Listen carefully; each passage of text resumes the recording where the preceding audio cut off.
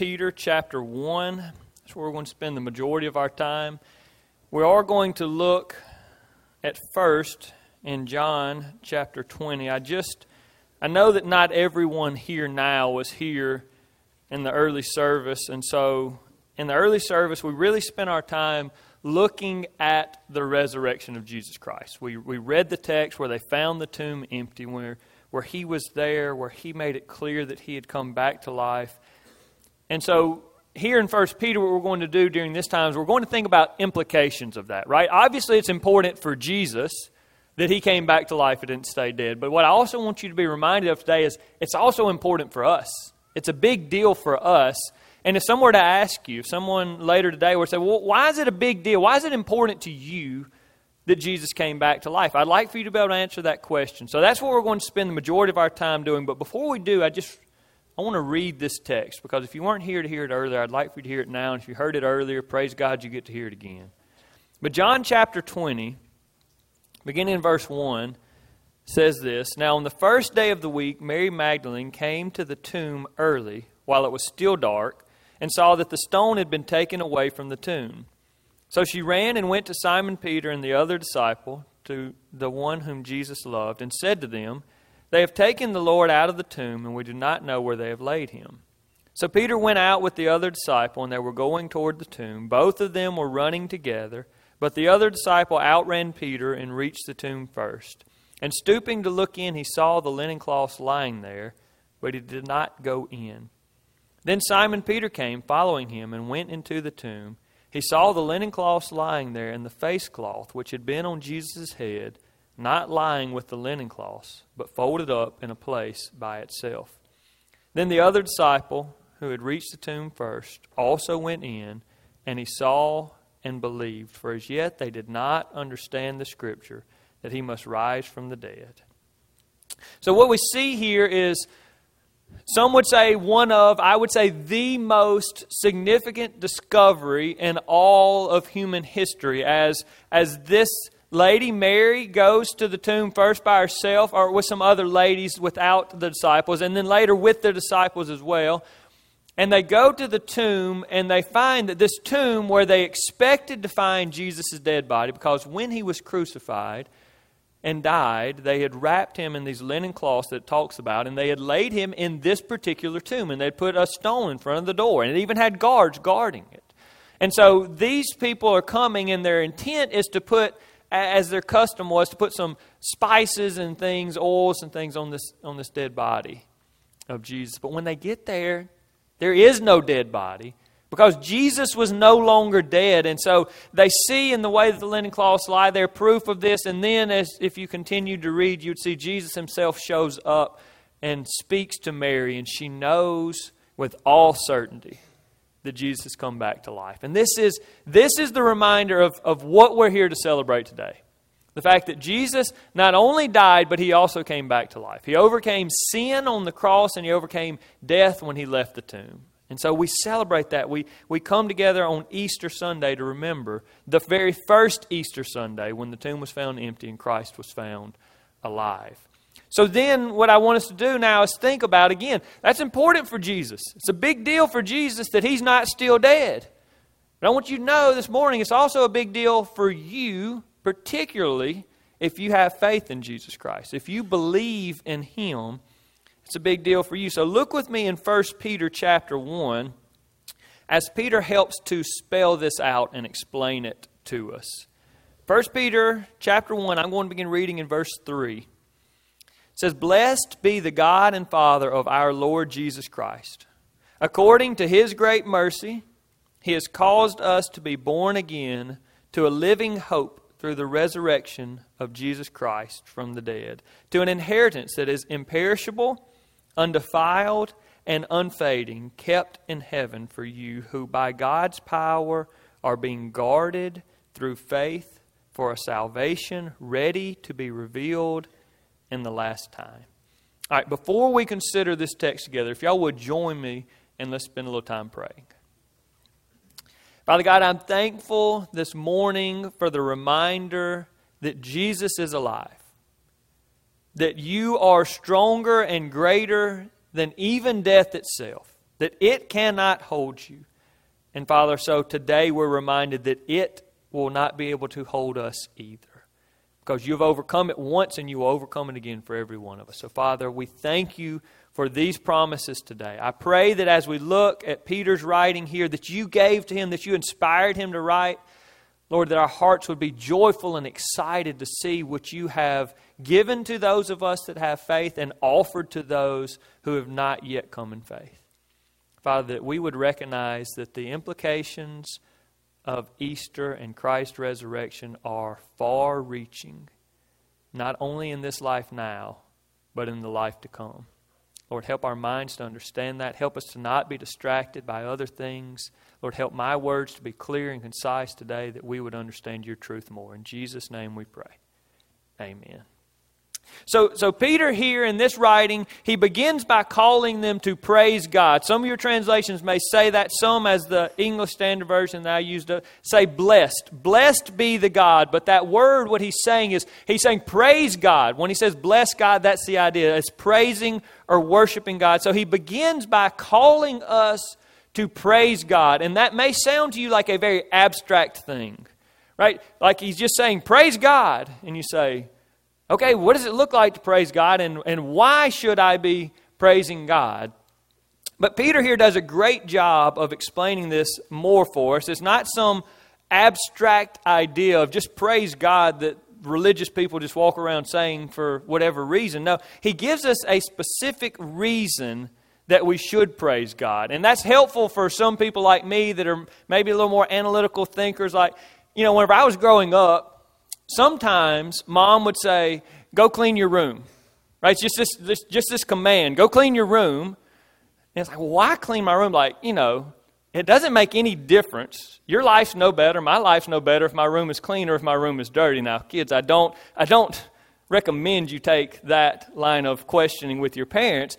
But when Mom would say something like, go clean your room because your grandparents are coming and they need to stay in there. Okay, now I understand what we're doing here, right? There's a reason tied to the command. Well, here, Peter does that for us. He says, blessed be the God and Father of our Lord Jesus Christ. Or praise God, praise be to God. And then he tells us why. And in the answer why should we praise God? We find the main point for this morning's text and this morning's sermon. So don't miss this.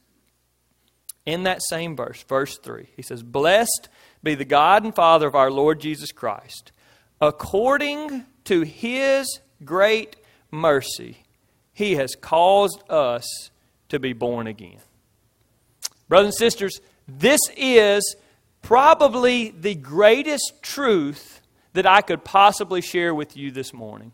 According to God's great mercy, He has caused us, and when Peter says us here, he's speaking to Christians, and we need to be clear about that. This only applies for people that have responded with faith and belief in Jesus Christ. But for every one of you that are here this morning that are a Christian, God in His great mercy has caused you to be born again.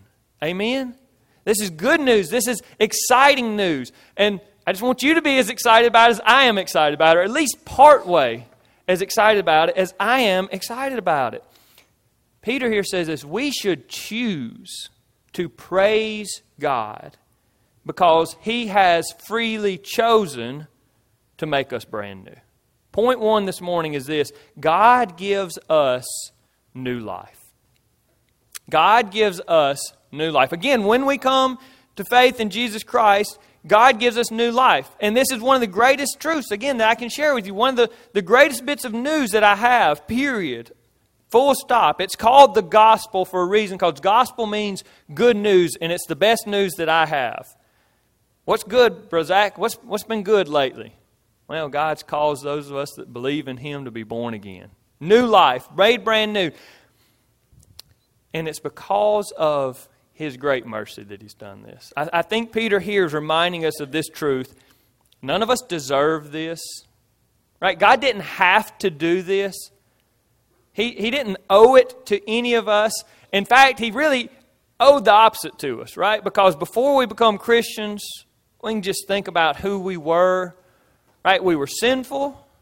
We were selfish. We were rebellious.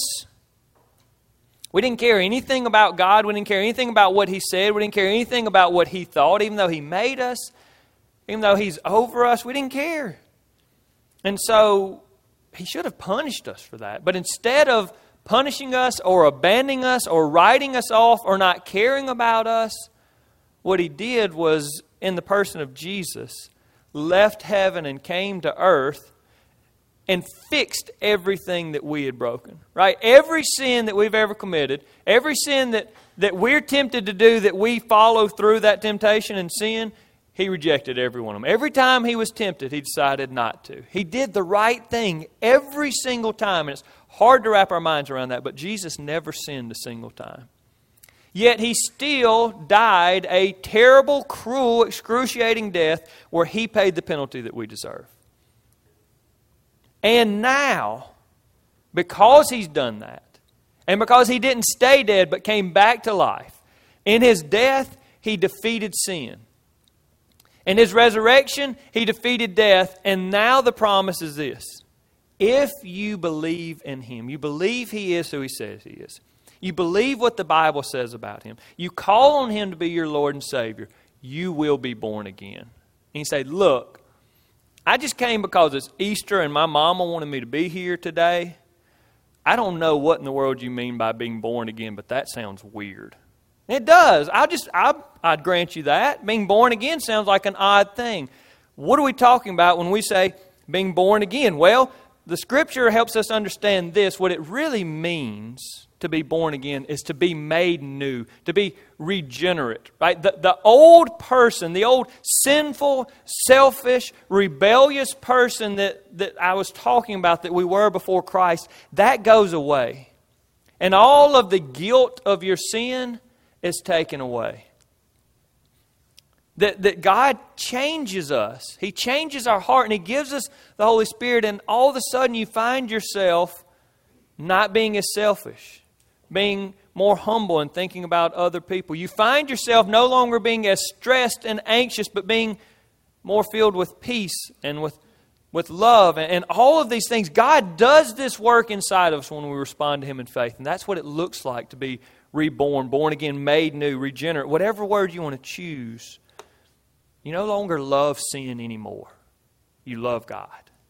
This is what God does for us. So the question may be, if you're here this morning, you say, well, that kind of sounds pretty good to me. How do I get that? How do we get there? Well, verse 3 also answers that question. It says, blessed be the God and Father of our Lord Jesus Christ. According to His great mercy, He has caused us to be born again to a living hope through the resurrection of Jesus Christ from the dead. That's why I've been saying over and over and over this morning how big of a deal it is that Jesus came back to life. Because when He died and then came back to life, as Brother Shane said earlier, it proves that He is who He said He is. And who He said He is God. He said that He is God, and He said that He's come to save us. And if He dies and can't come back to life, it's kind of hard to trust anything else He says. Right? He said, I'm going to die and I'm going to come back to life. And if He dies and doesn't come back to life, you say, well, I'm not following that guy. Right? I don't want to go where He went. But if he says, I'm God and I've come to save you and I will die in your place and then I'm going to come back to life, and He does, that's probably the guy you need to pay attention to. That's somebody you want to follow. You say, I want that kind of power in me. And the truth that we see in 1 Corinthians 15 is that Jesus is the first fruits. The first fruit of resurrection. And I'm not going to expound on that too much, but I want you to understand that it means this. That in Scripture you see that He died and came back to life. First fruit. The first one to prove that He can do that. And then it tells us that all of us that believe, you could say, if you want, are kind of the second fruits. We recognize what He did, He will do for us. What He did for Himself, He will do for us. He died and came back to life, and the promise is that even though we'll die and leave this earth, you'll live forever. If you have faith in Christ, you'll be resurrected to live with Him in this perfect place that we call heaven. And we're going to talk about that a little bit more in just a few minutes. But It's the idea that through faith, Jesus' victory over death becomes our victory over death. And so that's how this works. When you have faith, you receive His power and His blessing and His strength to overcome even death. And so here's the last thing I want to do this morning. I want to highlight 3 aspects of this new life. If you have this new life, these are things that you have. They are good.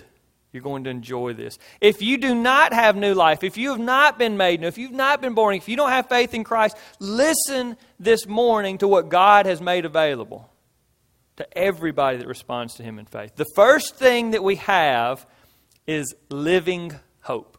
The first guarantee that comes with new life in Christ is living hope. Look back at verse 3.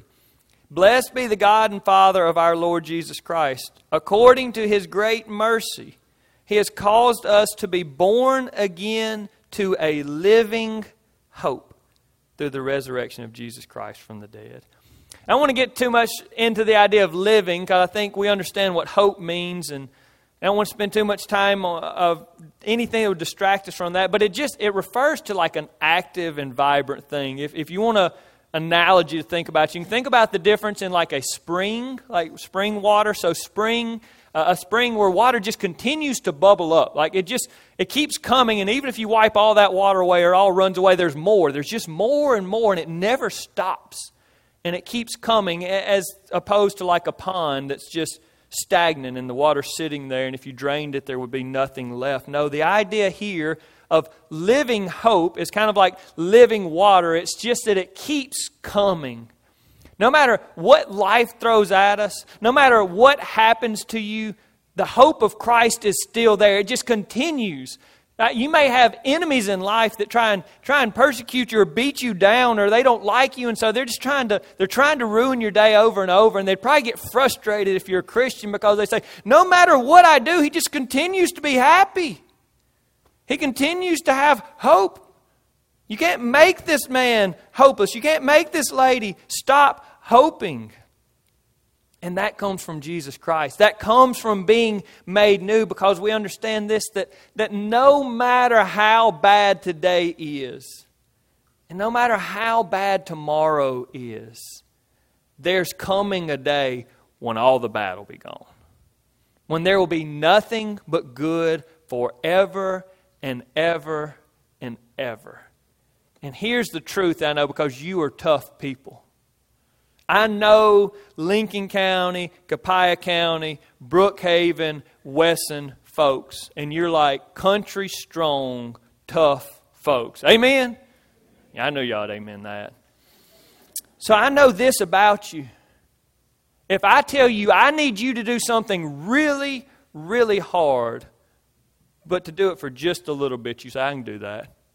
I'm tough enough, I can do anything for just a little bit. And this is the truth of Scripture. This life's going to be hard, but it's just for a little bit. And the life that's coming after this will never end. And when you know that truth, you have living hope.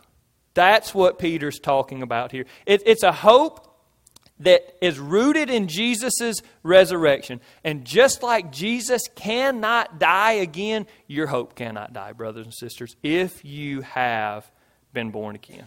If you believe in Christ, that's what's waiting for you. So if your life feels hopeless, I'd love to introduce you to Jesus.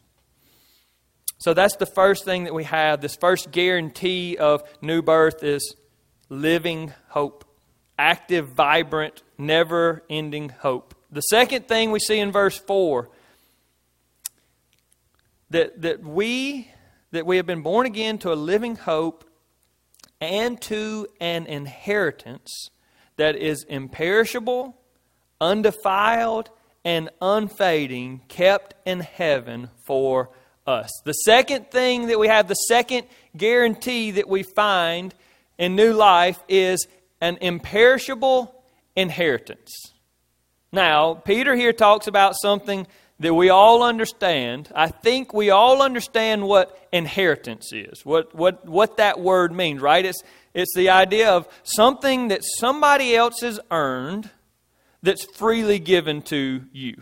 right? That's when you inherit something, they earned it, you get it, you didn't earn it, you didn't pay for it, it's given to you. And that's the idea that he's talking about here. He's talking about something that we didn't earn, but that we get to have. Well, that sounds pretty good.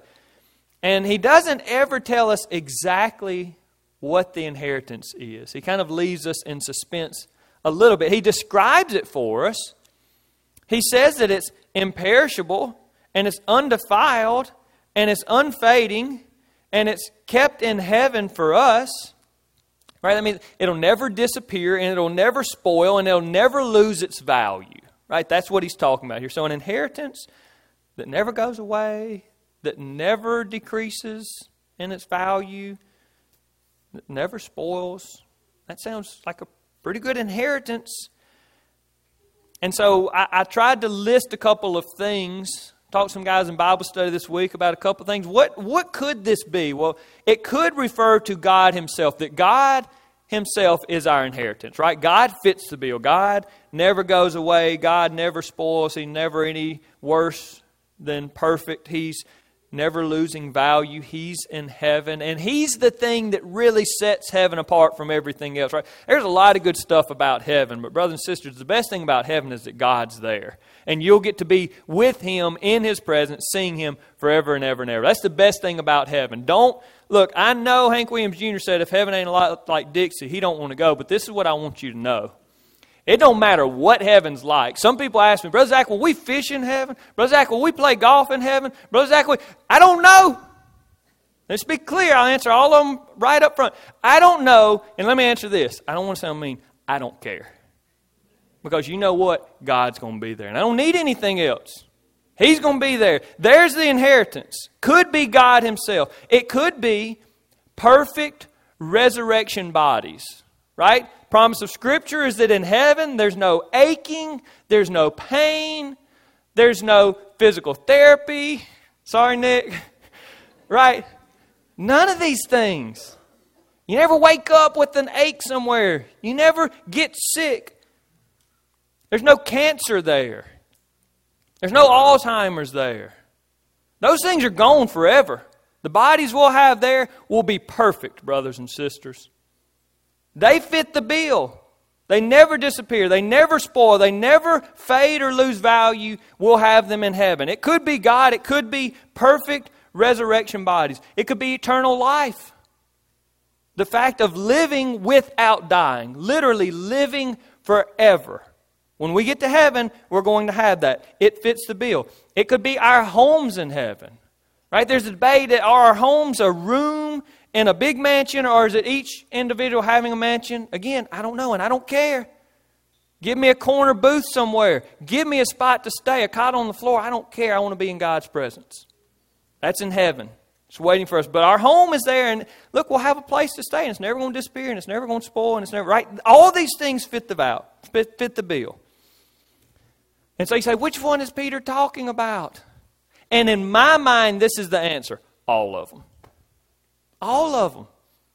That's all part of our inheritance. If you are born again, God Himself is part of your inheritance. A resurrection body is part of your inheritance. Eternal life, homes in heaven, living where there's no pain, no sin, no hate, no hurt, no death ever again is part of your inheritance. You didn't earn it. You didn't deserve it. Christ earned it, but He's freely given it to us through faith in Him. That's inheritance. There's one other thing I want you to see. If you're born again, you have living hope. You have an imperishable inheritance that nobody can take away. And then look with me at verse 5. So he ends verse 4, says, it's kept in heaven for you, you who by God's power are being guarded through faith for a salvation ready to be revealed in the last time. The last thing that you have if you are born again, if you are a Christian, is sure salvation. Sure salvation. He says here that our salvation is something that through faith we are being guarded for. that God in His power, His infinite power, His never-ending power, and His ability, He is shielding us and protecting us and guarding us through faith for our salvation. And at the right time, at the last time, we will receive it. It's not maybe, it's not possibly, it's sure, it's certain. It is coming. Now, it may seem a little bit confusing, this idea of salvation. We will receive salvation, because you think, I thought you said that we're already saved and that we've already received salvation. And that's true, and that's a fair point. The idea of salvation it's a very expansive idea. So part of it we've already received. We've already received forgiveness of our sins for those of us that have faith in Jesus Christ. It's not that we won't be guilty of them, it's that we're not guilty of them. The reproach of our sin, the punishment for our sins, already been taken away. It's gone forever. We already have free access to God. That's part of our salvation, is being able to talk to God anytime that we want to, and to know that He listens and hears and cares. We already have the help of the Holy Spirit, who helps us understand God's Word and helps us to love God more, and who gives us love, joy, peace, patience, kindness, goodness, faithfulness, gentleness, and self-control. Fruit of the Spirit. All of these things, we've already received that. So you say, well, if you've already received that, what are you waiting to receive? What's left? Everything else that I just talked about a minute ago that's part of our inheritance. Living in God's presence in a perfect place where there is no sin. Nobody will ever be mean to you or anybody in your family ever again. Nobody will ever disappoint you again, and you'll never disappoint anybody else ever again. Nobody will sin against you, and you won't ever sin again. All of the truth of not hurting and not having disease and not having to deal with death. All of those things. That's the part of our salvation that we're still waiting for. We're still waiting for that day to come. But the guarantee here is that we're being guarded because of our faith for that salvation. And at the last time, and you say, when's the last time? And you'll get tired of hearing this from me. I don't know. But I know this, it's coming. And when it comes, it'll be unmistakable. And when it comes, we'll receive all the full guarantee of the salvation that God's given to us. Point 2 this morning. God guarantees us immeasurable blessings. Some big words in there, literally and figuratively. Guarantees is a big word. There aren't many guarantees in life. Right? People tell you, I'll do that, and then they don't do that. People tell you, I'll be there, and then they're not there, and they don't show up. But the things that God guarantees, brothers and sisters, if you have not read the Bible, let me just give you at least this little bit to understand. That what we find in there is this: when God says He'll do something, He always does it. Every single time. When Jesus said, I'll come back to life, He came back to life. And every other promise that God's ever made, He's fulfilled. So when He says these things are sure and guaranteed, you can take it to the bank. They're sure and they're guaranteed. And what He guarantees us are blessings that we literally cannot measure. You hear all those things that I was talking about. All of the beautiful fullness of our salvation and of our inheritance. And you think, that sounds too good to be true. Well, if what I said sounds too good to be true, listen to what 1 Corinthians 2:9 says. It says, but as it is written, what no eye has seen, nor ear heard, nor the heart of man imagined, what God has prepared for those who love Him. What does that mean? This promise is this: what's actually going to be in heaven when we get there is so amazing that you can't even imagine it. You think of the best place on the best day in your wildest imagination, and heaven's going to be better than that. Everything that I've said that sounds so good, it's going to be even better than what I said, brothers and sisters. Don't miss this. What is the source of all of these things? God is. The text said, according to His great mercy, He has caused us to be born again to a living hope, to an inheritance that is imperishable, undefiled, and unfading, kept in heaven for you. Who's keeping it in heaven? God's keeping it in heaven. And what about us? We are those who by God's power are being guarded through faith for that salvation. Brothers and sisters, Peter says this, it's all from God. He has saved us. He has made us born again. He is protecting us. He is keeping the inheritance. He is Him. It's only available because of who God is and because of the work that Jesus Christ has done. That He died a perfect death in our place and He came back to life. And so we celebrate that today. Let me ask you this question, a couple questions as we close. Is this you? The person that I'm describing today, the person that has living hope and the person that has an imperishable inheritance that you can just sit and daydream about how good heaven's going to be because you know one day you're going to receive it. The person whose salvation and getting there and being there and receiving all of this is sure. It is certain. Is that you? Are you the type of person that whenever I say, hey, where are you going to go when you die? You say, I hope heaven. I think maybe heaven. Is there hesitancy in your answer or is there certainty in your answer? Because you ask me where I'm going and I'll tell you I know where I'm going. And I know why I'm going to go there. And it's not because of anything I've done, it's because of what Jesus has done. But if you're here today and you have some hesitancy and you kind of feel like, I think I'd like to talk to you. I really would. I would like to look with you at Scripture and see how can I know for sure. Or like, how can I be certain? I'd love to talk to you about that.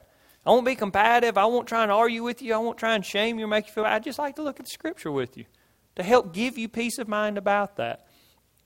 If that's you, then grab me after the service or call the church office one day this week. If you got a bulletin, our contact information's on there. You can go to the church website and there's a form you can fill out to leave us your information. Do that and I'll contact you.